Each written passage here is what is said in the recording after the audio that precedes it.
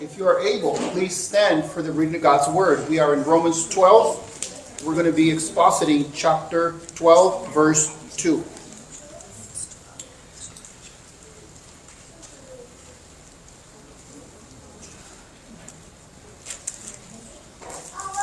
All right. And the infallible, inerrant, authoritative Word of God reads as follows.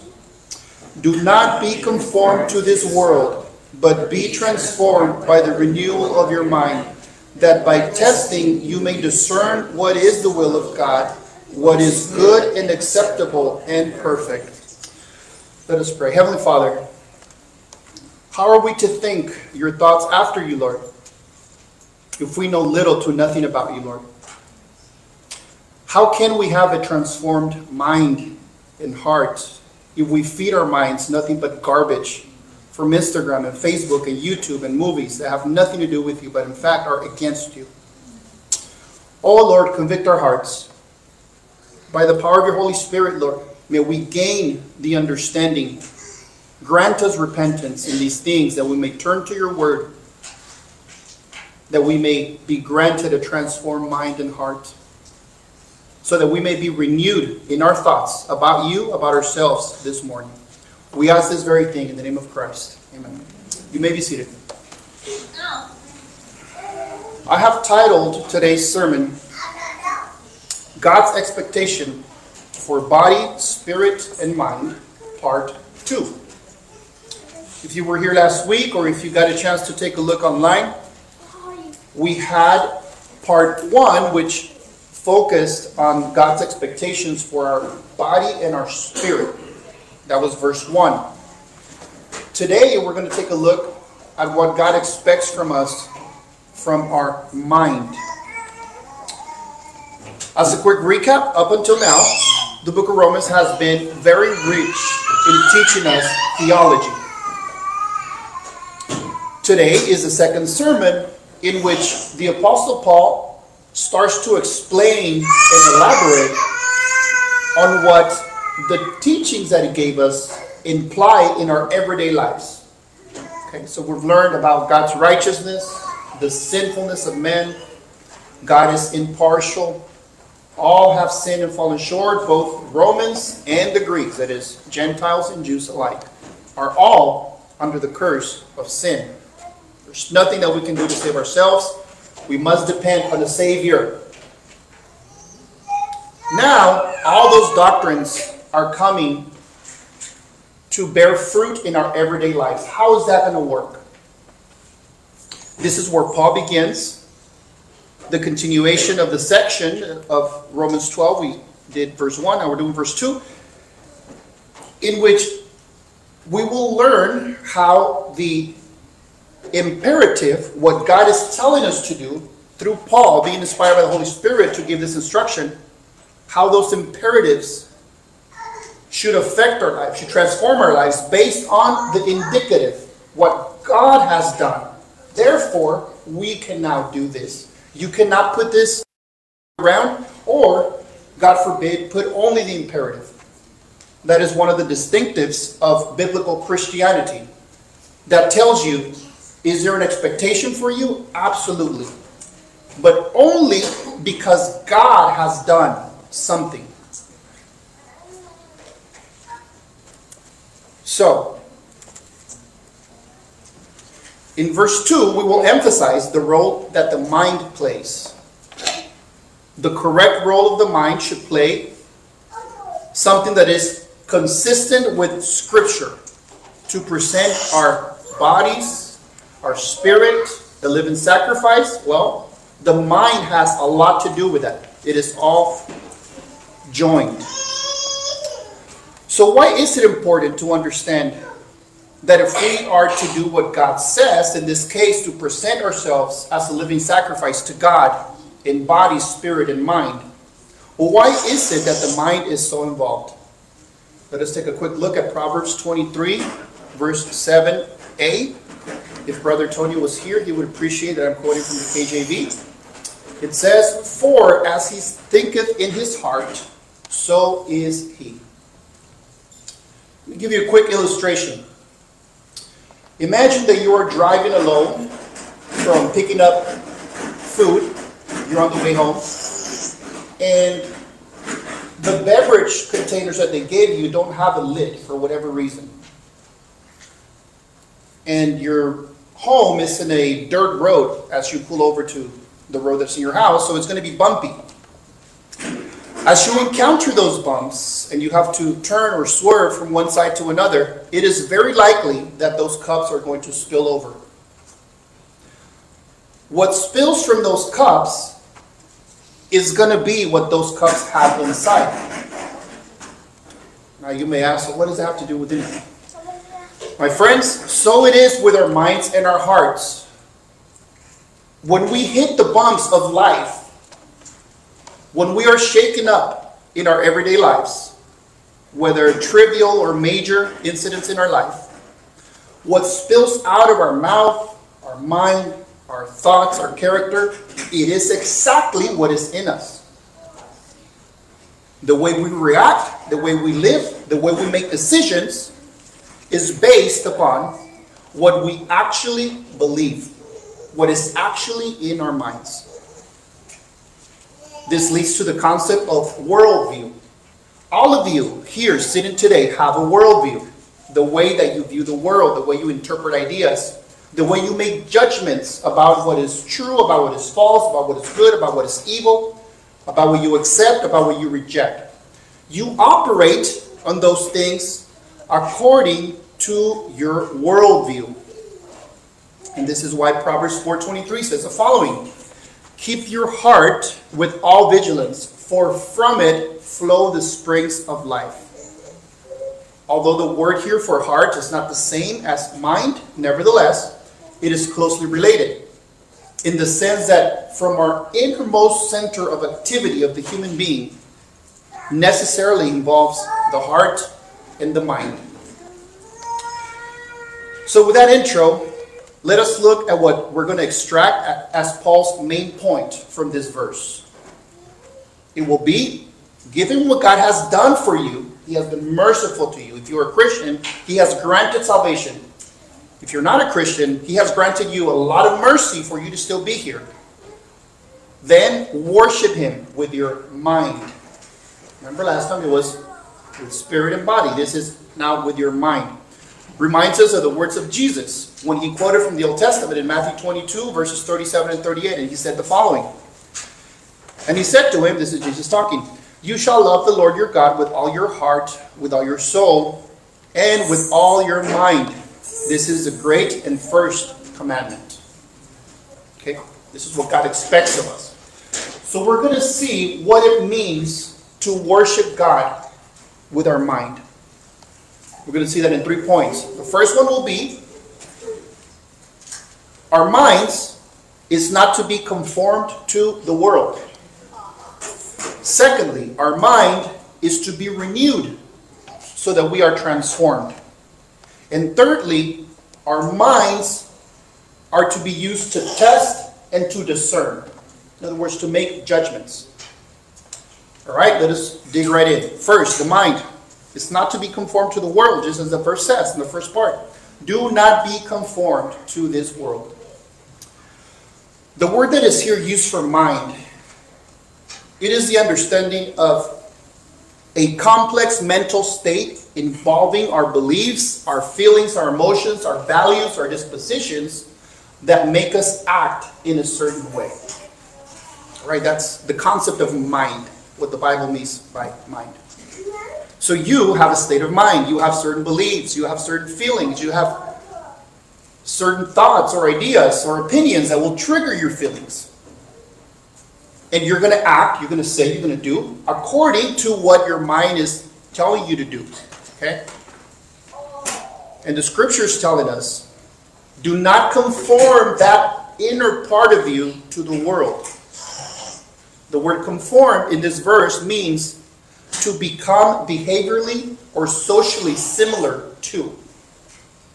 So the way you act, the way you think, the way you behave, do not become similar to what this world does. That's a relatively straightforward concept, right? So, if you think like, if you act like, if you behave like, if you support the ideas, the politics, the moral values of the world, you are conformed to the ways of the world. Period. Now, quickly, I start thinking, I know someone's no. You don't know any, you may know someone who is conformed to the world, but what about you? How are you doing in the state of your mind, in the state of your home, in your marriage, with your kids? How are things looking? Are you conforming to the ways of the world, or are you following the Word of God? And even if you may be trying to follow the Word of God, you may be in an uphill battle. So the call here is for us to focus on self, not on my neighbor or a friend that I know that should listen to this. Now, conforming to the ways of the world ultimately, in the most egregious way possible, is when someone is unregenerate. That is, a non-Christian who is absolutely unaware that they are spiritually dead. Or in fact, they think that they're okay and think that Christianity is foolishness. That is the ultimate way in which someone will act out, think out what an unregenerate heart would do. Paul has actually described what that looks like in chapter 1. And I decided to quote that section because it's imperative. It's extremely important to understand what will come in the sermon next. So let's go for it. Romans 1, verses 21 through 28. This is the description of an unregenerate person. It says, "For although they knew God, they did not honor him as God or give thanks to him. But they became futile in their thinking, and their foolish hearts were darkened. Claiming to be wise, they became fools, and exchanged the glory of the immortal God for images resembling mortal men and birds and animals and creeping things. Therefore, God gave them up in the lusts of their hearts to impurity, to the dishonoring of their bodies among themselves, because they exchanged the truth about God for a lie, and worship and serve the creature rather than the Creator, who is blessed forever. Amen. For this reason, God gave them up to dishonorable passions. For their women exchanged natural relations for those that are contrary to nature. And then men likewise gave up natural relations with women, and were consumed with passion for one another, men committing shameless acts with men, and receiving in themselves the due penalty for their error. And since they did not see fit to acknowledge God, God gave them up to a debased or a reprobate mind to do what ought not to be done." Okay, lengthy passage. My question here is, my friends, my brothers and sisters, does this not look like and sound like what has overtaken our country in the last few years? The minds of people denying God, denying the design of God for the family unit, the design for men to be men, the design for woman, for child. And there's a reason why our culture has reached a point of absurdity when it comes to these matters. And they go to the ungodly and the ridiculous ideas that are being touted today. Whether there are ideas in the public square, in the universities, in politics, in the laws that are being put forth, in mandates and bills that are being proposed, by and large, those folks have been given over to a reprobate mind. Make no mistake. They've rejected God's basic human design, and therefore a lot of our leaders, I would say the majority of them, and those that support them also, believe that a man can become a woman, but yet they cannot define what a woman is. Isn't that a sign of a reprobate mind? They believe children, if not killed in the womb, they should be allowed to choose their sex. Not only that, but that they should get gender-affirming care. If there ever was a more idiotic euphemism, I don't know what it would be. But what that means is that they champion the idea of stuffing kids with hormones and puberty blockers, and as soon as they are able to mutilate their bodies in their private parts in order to affirm them. You see how evil a euphemism is? They call that healthcare. Well, they call abortion healthcare too, so that's another euphemism. But anyways, if you look at that and you don't realize that that is satanic, make no mistake, I'm telling you right now from the pulpit, those are satanic ideas. If you endorse it, you support any leader, any political leader, any teacher, any pastor that endorses these things, you are supporting Satan himself. This is the absolute rejection of God's design and decree. The very same lie that came to the Garden of Eden that said, did God really say that you can't do that? Is the exact same thing that we are letting into our families and our church and our minds when we say, okay, maybe God didn't say that, but I'm going to be okay with it. I'm going to support those who are championing this trash. Did God really say? Stephen Lawson put it this way. He said, the only explanation for the state of America is this. When people lose their minds, when people lose their morals, they lose their minds. Simply put, immorality produces insanity. Insanity. If there was a time to easily point out how to have a mind that is not only influenced but absorbed by the world, is to look at the ideas that are being touted today about sexuality. That would be your indication to say, okay, I see what a debased, what a reprobate mind looks like. How am I going to align? Because you cannot be neutral. You have a position on this. You are not neutral. Now, let's put a period there. There's other ways in which we can also be conformed to the ideas of the world that are not unique to sexual deviancy. Although that's a very, very strong one that we see in our culture today. Your mind, your attention, your priorities, whatever you're consumed by, your pursuits, if they have little to nothing to do with God, you have conformed to the ways of the world. If the mind that God gave you, the talents God gave you, the resources that God gave you, if all that is tied up following your own passions and interests, and very little to do or nothing to do to pursue God, to pursue your personal growth in Christ, to pursue your involvement in serving the church,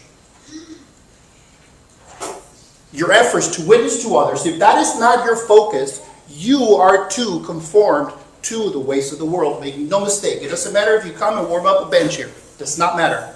If your pursuits are primarily pursuing the things of the world and not Christ, you are conformed to the world.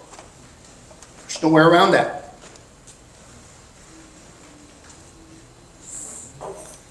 The world has no time or care for the things of God. So where do you fall in that scale? The great Charles Spurgeon put it as follows. Whatever a man depends on, whatever rules his mind, whatever governs his affections, whatever is the chief object of his delight, is his God. Now this is the key, my brothers and sisters, my friends here today. When our mind is conformed to the world, we are in idolatry. We have exchanged the Creator for the created. John the Apostle, in the epistle of 1 John chapter 5, after admonishing his readers to be strong in their faith, after gently and firmly assuring them that they have salvation, that they should persevere, he exhorts them not to sin, and then he closes the chapter in that book for this matter with a verse that seems odd. Why would he say that? This is what he says, 1 John 5:21. Little children, keep yourselves from idols.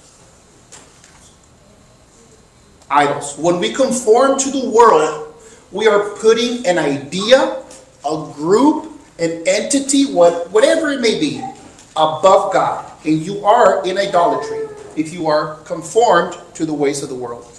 Paul says, don't do that. Do not let your mind be molded and conformed to the ungodly ideas of the world. So then, where should we go?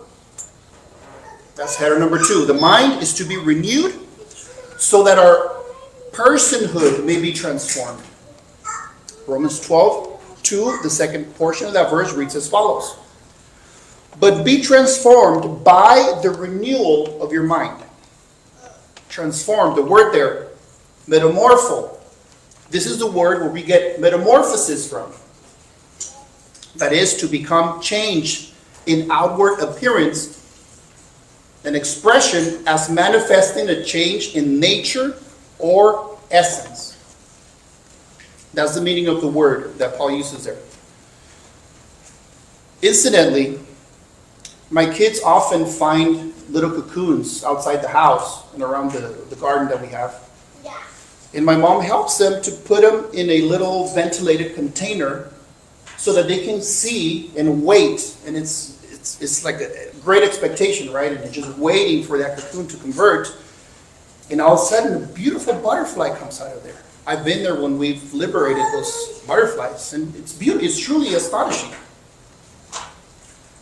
And this week, when they found one of those, I was just talking to my wife and my kids about it, and I say, do you think that the caterpillar, when it's crawling around, knows what he's going to become?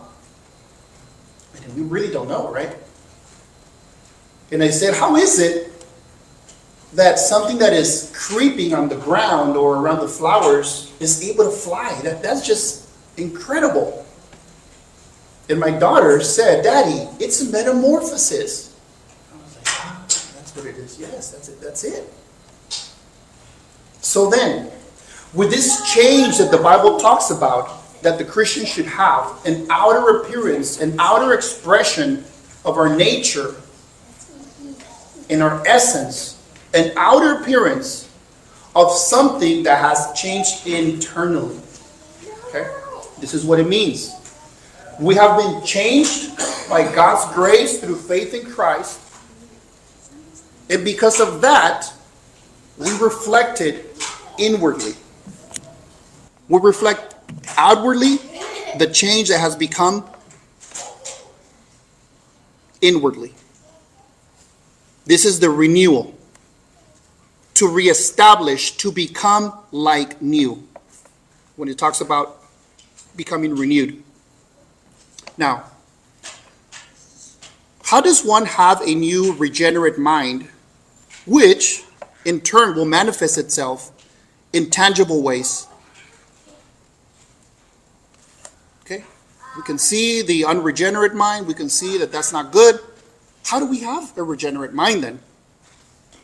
The simple answer is, it is a gift of God. You cannot do it. I cannot do it. I cannot convince you into the kingdom, though I can persuade you, like Paul says, to believe and trust in Christ. I cannot do it. That is a gift of God. Ephesians 4, verses 22 to 24 says this. To put off your old self, which belongs to your former manner of life, and is corrupt through deceitful desires, and to be renewed in the spirit of your minds, and to put on the new self, created after the likeness of God, in true righteousness and holiness. This is a language that talks about the new birth. There was an old person, that person died, and a new person has been born. There was a old garment that is dirty and filthy. It will never be accepted in the eyes of the Lord. And we have put on a new robe. We have put on the perfection of Christ. Put away the old, put on the new. That old self, it says in this passage from Ephesians, that it was corrupt through deceitful desires. Remember how I told you that conforming to the world is chasing after and agreeing with and supporting all that is ungodly? All that is deceitful desires. Somehow we can become deceived in our minds to conform ourselves to that. And Ephesians here is telling us that's part of the old self, and we are to put that away. When we follow and conform to the ways of the world, we are chasing after deceitful desires. So then, a new mind that is going to renew our very essence is a gift of God. Now, how do we get that gift? Incidentally, it is by humbling ourselves to realize that I'm off, I'm lost, I have nothing, I've offended God, I've agreed with the world. And then I need a Savior. Because somebody could acknowledge that they're wrong and that the ways they've tried to live their life are wrong. But we should not remain there. If not the ways of the world, then what? It is to surrender to Christ, to trust in Jesus for your forgiveness of sins, so that the new self, that is those clean white robes, could be your vestment, so that you can now come before the Lord. That symbolizes moral purity. This is the language, again, of the new birth. As Jesus told Nicodemus, unless you are born again, you cannot, you will not, you cannot even see nor enter the kingdom of God. So then, with a renewed self and mind, what are we to do? We are to test and to discern. That's the third header. Third part of the verse says, that by testing you may discern what is the will of God, what is good and acceptable and perfect. The renewed, the transformed mind then is to test and to discern. The man of God is one who needs to think. This is something that is often misunderstood in the community of faith. We are not to just trust by blind faith. The Lord calls us to think and to think critically. Isaiah 1:18, the first portion of that verse says, "Come now, let us reason together, says the Lord." God is not afraid of us thinking, asking, pursuing, checking to see if what His Word says is true, because it is. This call then to think, to discern, to test, is what God expects of us. The language in verse 2 that we're seeing today is concerning and discerning, carefully examining what ideas to accept and which ideas to reject. So how do we do that? It says that we should discern the will of God. That's the first thing it tells us. The will of God can be understood in two main ways. First, the will of God is what actually happens in history. That's the decree of God. God is sovereign. He has ordained history to happen in a particular way. And God's decree, God's will, may include suffering for the Christian. As 1 Peter 3:17 puts it, it is better to suffer for doing good, if that should be God's will, than for doing evil.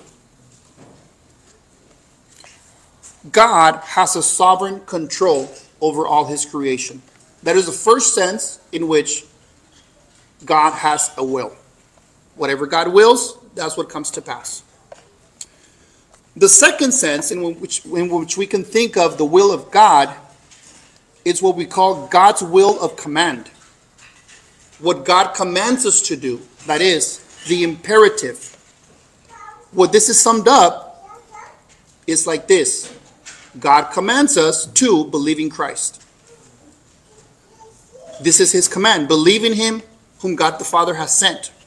as John 6:29 states it. If this happens, then it follows that there will be obedience to God's commands. Doing the will of God means obeying him, obeying his commandments. Matthew 7:21, Jesus talking, it says, "Not everyone who says to me, 'Lord, Lord,' will enter the kingdom of heaven, but the one who does the will of my Father who is in heaven." So then, the will of God is to trust in Christ. If we are trusting in Christ, it implies obedience of the disciple. So then, discerning the will of God. What is it? Well, knowing that God has decrees and that's going to come to pass, but also that God has revealed his commandments to us and that we should obey him. That is his will. Often we ask, well, what is the will of God for my life specifically? What should I do?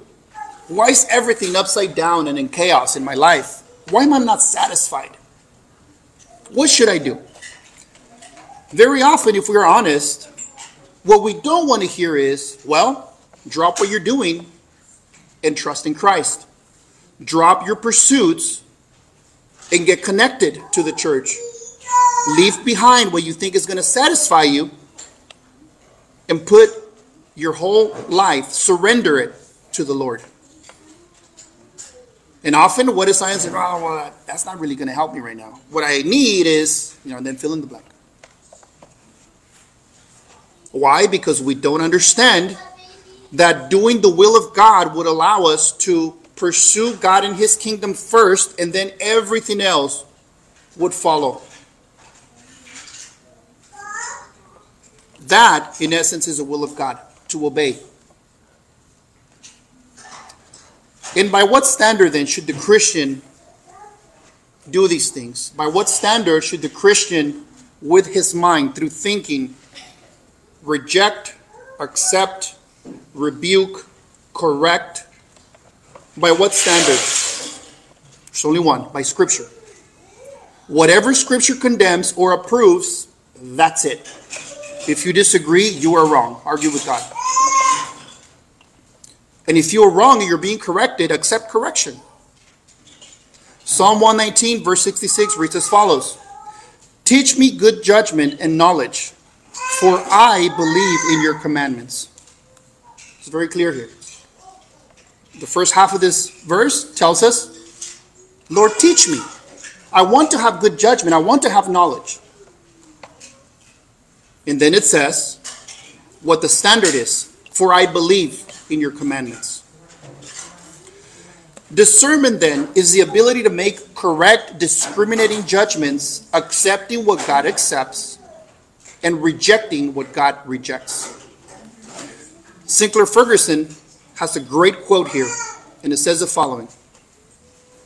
True discernment means not only distinguishing the right from the wrong, it means distinguishing the primary from the secondary, the essential from the indifferent, the permanent from the transient, the good and the better from the best. Now, how can we put this into practice in our chaotic culture? The ability to see and understand the times and realize the implications of the ideas of this world and how to respond to them. This is something that your children are not going to learn, especially in public school. This is something that you have to teach your children, how to think, how to look to God's word in order to reject or to accept what is being taught or what they see, because they are being bombarded. I have an example of this. In our crazy world, recently there's two examples that someone pointed out, and it caught my attention. First example, there's a satanic convention that recently took place in which the leader took to the stage, and to the cheers of everyone, she tore the pages from the Bible, destroyed it, and threw it on the ground. Okay. Second example, a homeless man was charged for defecating on a so-called pride flag and wiping his behind with another flag, at a Manhattan restaurant. He was charged with hate crimes for doing so. Okay, let's take a biblical look at these two incidents. Our discernment in our currently charged culture needs to be according to God's word, according to the times. In the first case, we have the illustration of someone who for sure has been given to a reprobate mind, openly claiming to be satanic. And by the way, to their credit, if you could say it that way, they say they actually don't believe in Satan, that they just want to be rebellious and contrary to the system or what have you. But they actually are doing the work of Satan, right? So without intending to, the title that they give themselves does fit. Okay, so reprobate mind, that's the example there. Second observation, note that although they are foolish, they're a little bit clever, because they would not dare to do that with the Quran. Okay? They do this with the Bible. Nobody's going to go and bomb them up and kill them. But they would not be able to do that with the Quran. So then, observation number 3, there is 0 consequences for what that woman did. 0, nothing happened. As a matter of fact, she's cheered. The mediums of press that reported on this didn't see anything wrong with it. It was fine. Now let us take a quick observations to the other incident. What this man did is obviously wrong. Indecent, not civil, even by loose worldly standards, right? But nevertheless, there's no justification for what he did. What he did was wrong. He shouldn't be doing that. Now, observation number 2, note that by and large, in the media that we have today, at least in the mainstream, this man got no credit for being a black homeless man. Because typically that is the way that the media would tell you, well, then he's obviously a victim. Here, his victimhood status went out the door because he offended a so-called victimhood group that is lower on the totem. See that? There's no sympathy for him. And note, he was charged with what? With a hate crime. The people that have worldviews out there in the world easily can see that. They say that was a hate crime. Remember some time ago recently where there was a shooting at a Christian school. The media cannot bring themselves to say that that was a hate crime. They cannot say, they will not say it. At least the mainstream. However, here, it's a hate crime.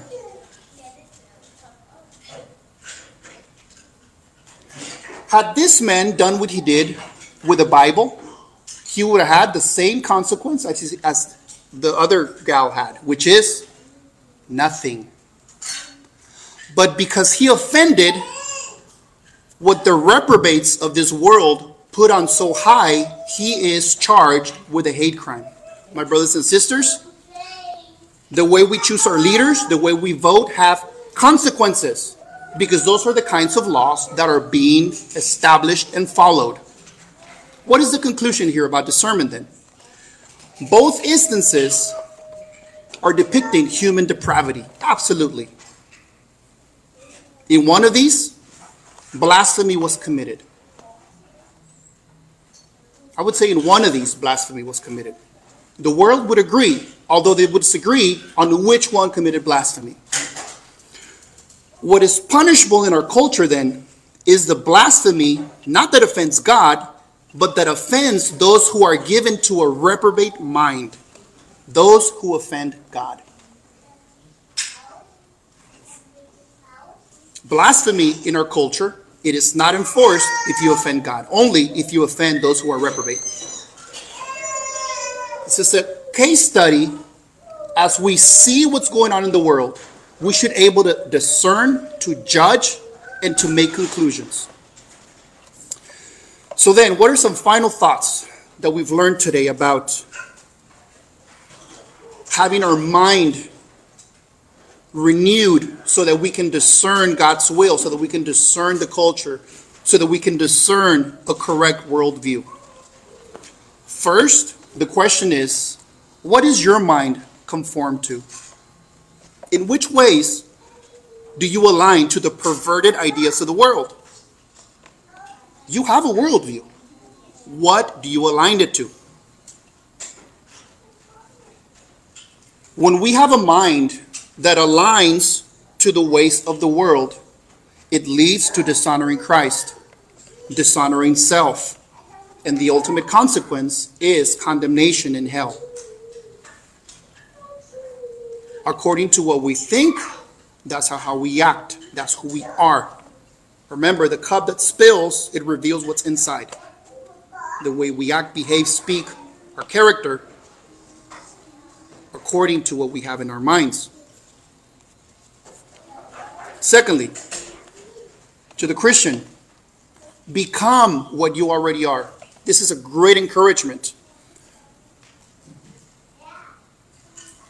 Paul is telling his audience that they are redeemed, that they have a new mind, that they have been purchased by the blood of Christ. Those are the implications to the believers. Now the punchline there is, now go and act on it. You have that ticket in your hand. Go redeem it. Act like a Christian. Live like a Christian. Speak like a Christian. Stand against the culture like a Christian. Don't join them. Stand against them. Become what you already are. If you're not a Christian and you don't see yourself aligned with the ways of God and more in the ways of the world, then become a Christian. Repent of your ways. Trust in Christ. I would suppose that the most dangerous position to be in, it's not that you're not a Christian and you don't know, or that you're a Christian and you know you're needing to pick up some slack, but the most dangerous one would be, I think I actually am, but you're not. Because your ways, your thinking, your priorities, your attitude, your deeds tell otherwise. Christian, become what you are. And if there's no fruit of becoming what you are as a Christian, that means you're not a Christian. If the days, the months, the years go by, and your affections for the world grow, but your affections for Christ diminish, you are not a Christian. So repent. And thirdly, discern well. Discern what God's will is for your life, and that is primarily to obey Him. Remember the words of Jesus. Why do you call me Lord, Lord, and do not do what I command? That means He's not your Lord. How are you doing in godly discerning? Do you align with the world? Or do you align with God and with His people? Paul is telling the Christians here to exercise their mind in order to align with what God wants them to be, to do, to act, to behave. And we're going to see that in the rest of the chapter. So this is an exhortation for us to leave behind, to not be conformed, to reject the ways of this world, and to realize that our mind, if indeed we are Christians, has been renewed. And that because we have that renewed mind, we can discern the will of God and we can discern everything around us so that we honor Christ in everything we do. May that be our prayer today, and let's pray that very thing. Heavenly Father, we pray that as we take a snapshot evaluation of our lives, of our priorities, of our affections, that we should realize not that our neighbor is falling short, but that we are falling short. Therefore, I pray, Lord, that you would give us repentance, that you would give us a changed mind and heart to follow after you. And indeed, that we could love you with all our heart, soul, strength, and mind. We pray and we trust that you do that today. In Jesus' name, amen.